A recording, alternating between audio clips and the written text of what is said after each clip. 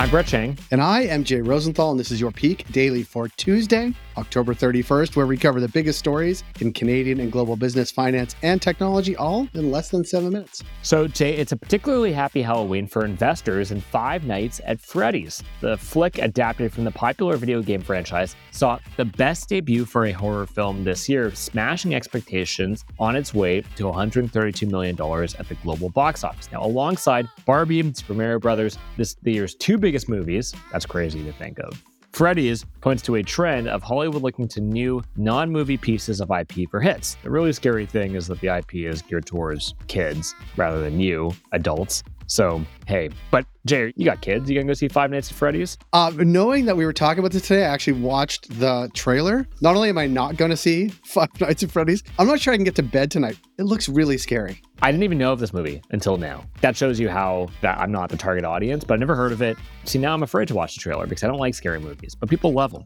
I would recommend you do not watch this trailer, but people should go see this movie. Going to movies is fun. I did see Super Mario Brothers and Barbie. I've seen them both now twice. So I'm not sure those are my demo, but I have people in my household for whom that is the demo, and I've seen those. We actually own Barbie online, like we bought it. Wow. What's more my speed is Killers of the Flower Moon, which I do want to see. Me too. Maybe we'll go see that, Jay. That feels like it's up our speed. Maybe we'll bring a few of the friends It'll together. be our first date. Yeah. Brett, aside from... I added the friends in there, Jay, to make it seem like that's not what we were doing. Fair enough. We can go out. That's cool. Aside from that, what do we have for Peak Balls today? For our first story, more strikes than a baseball game. For our second story, Biden's executive order closes the AI floodgates. And for our third story, Canada tightens international student rules. For our first story, Stellantis executives looked around, saw the numerous drawn-out strikes that have happened this year, and told striking workers, let's get this over with. And how'd they go about that, Brett? Well, so Stellantis became the last of the big three automakers, alongside Ford and GM, to reach a tentative new deal with its employees. Now, repped by Unifor, after a strike that was so short, some workers wouldn't have even gotten the chance to hit the picket line. Well, lucky for them. The deal covers about 8,200 workers, which, per Unifor, represent the largest production footprint in the country and are making cars under the brands like Dodge and Jeep. And the deal secures 20 to 25% wage bumps over 3 years, a better pension, a cost of living stipend, and 2 new paid holidays, the same as recent Ford and GM deals. And that's not all. That is not all. Unifor is on a hot streak, also securing a tentative deal for St. Lawrence Seaway workers late Sunday, ending an 8-day strike that disrupted supply chains.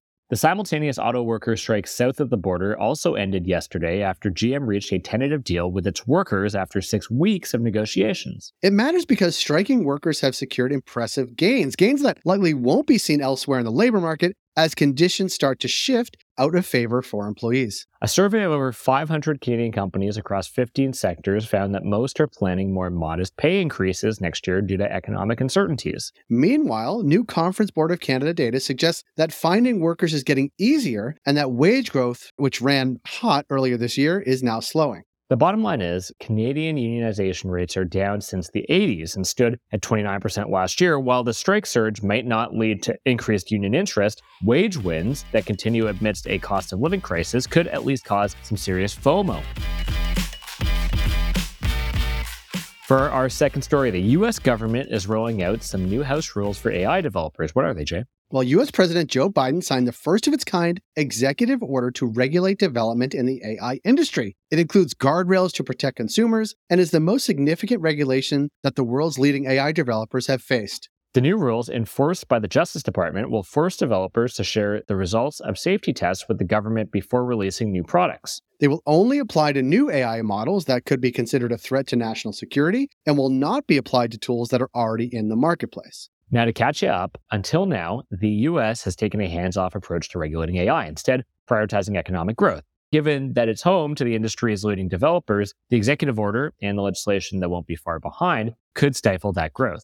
The White House is buying some time so that regulators, not only in the U.S. but internationally, can play catch-up before rolling out more robust legislation. And it matters because at an ongoing global AI summit, G7 countries signed a voluntary AI code of conduct focusing on increasing transparency and security controls. The bottom line is, in spite of it being a stopgap measure until AI legislation is passed through Congress, the executive order goes well beyond any of the voluntary commitments signed by political and industry leaders when it comes to holding AI developers accountable for the safety of their products.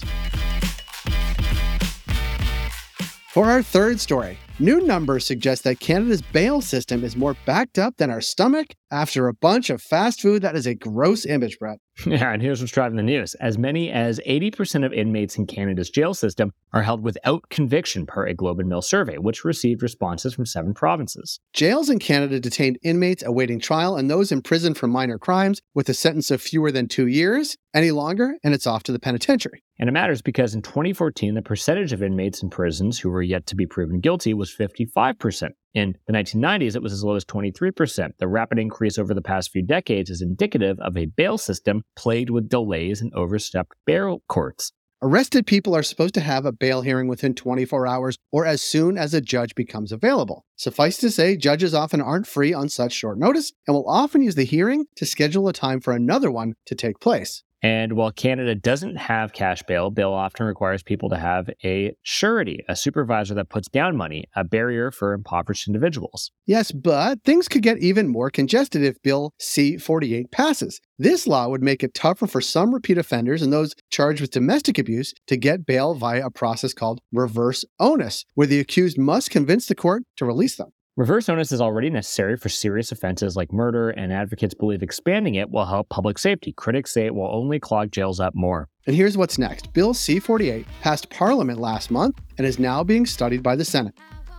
Peak Pals, thanks for making us the most listened to business news podcast in Canada. If you got a second, why not follow this podcast on your app of choice and leave us a review. And if you want more Peak, make sure to subscribe to our daily newsletter at readthepeak.com. Have a great day, Peak Pals, and when you're out tonight, drive pretty safely, or really safely. It's dark and there's lots of kids out. Have a good Halloween.